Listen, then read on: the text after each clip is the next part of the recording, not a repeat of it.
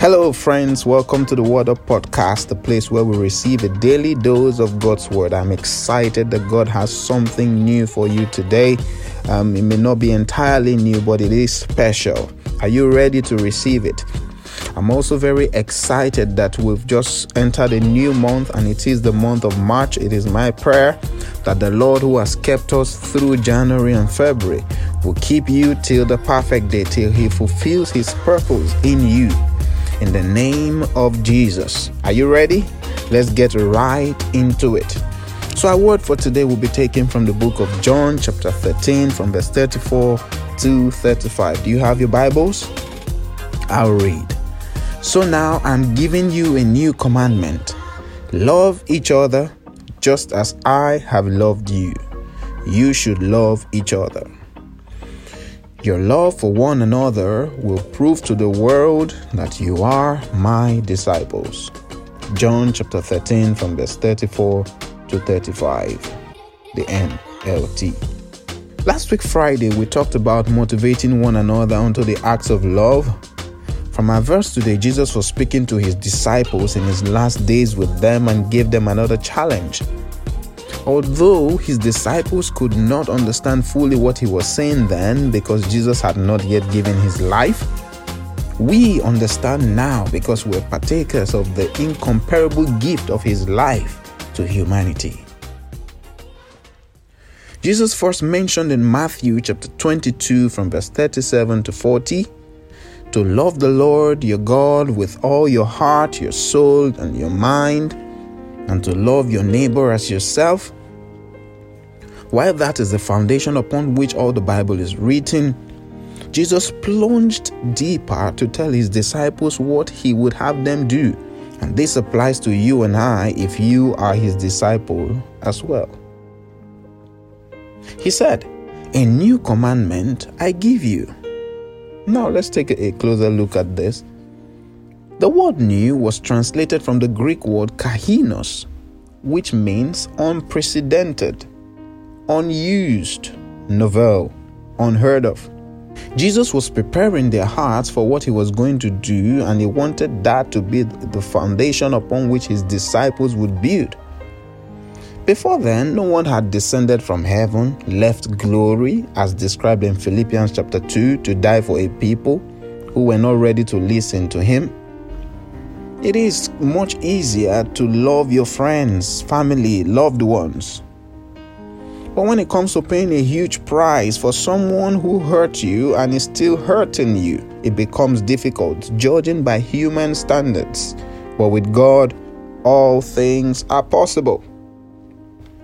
Romans chapter 5 and verse 8 tells us, it says, "But God demonstrates his love for us in this: while we were still sinners, Christ died for us." While we were sinners, while we were enemies of God, he gave us his best.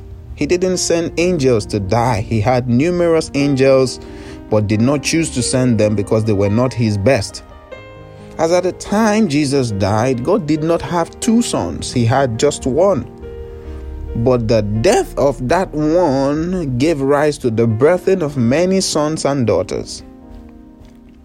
C.S. Lewis wrote a book called The Four Loves, dealing with the four classical loves usually spoken of by their Greek names, which includes Eros, Storge, Philia, and Agape. We're just going to touch briefly on each one of them.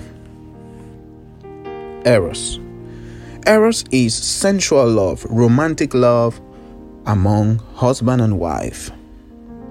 Storge. Storge is affectionate love among family members, parents and children, among siblings. Phileo. Phileo is the love between friends. And agape. Agape is the God kind of love, which is unconditional love. While other forms of love are commendable, our God has called us to agape love. The love that does not segregate or condemn. The love that moves in favor in spite of the other party's action or inaction. This was what Jesus meant when he said, "A new commandment I give you." He was going to do something they had never seen before or experienced. He said, just as I have loved you, you should love each other. Jesus is saying here, you don't have many examples of this kind of love. I am your chief example. More so, I am your only example. Love is one of the most widely used words, but poorly understood. And I say any definition of love that is not Christ-centered has a tendency to fail. Although eros is important in a marriage, it is agape that preserves the marriage in storm. When romance fails you, agape keeps you going. It is the cure to divorce and broken homes. Jesus said, by loving the way he loves, we prove to the world that we are his disciples, just as he proved to the world that he is Lord of all by dying for all. This would be evident in our working relationships and marriages, where we begin to esteem our spouses more highly than ourselves, in our families, our church, and our society. Agape is the highest form of love, and that is God's expectation from us. 1 John chapter 4 verse 8 says, whoever does not love does not know God, because God is love. That's deep, isn't it? If you claim to know God and you do not practice love, he says you don't know God. If you read further down that passage, it says you cannot claim to love the God that you do not see when you cannot demonstrate that love to the people you see around you. He says by loving we display that we are the children of God. And these are the examples that we follow. For God so loved the world, Jesus died for the whole world.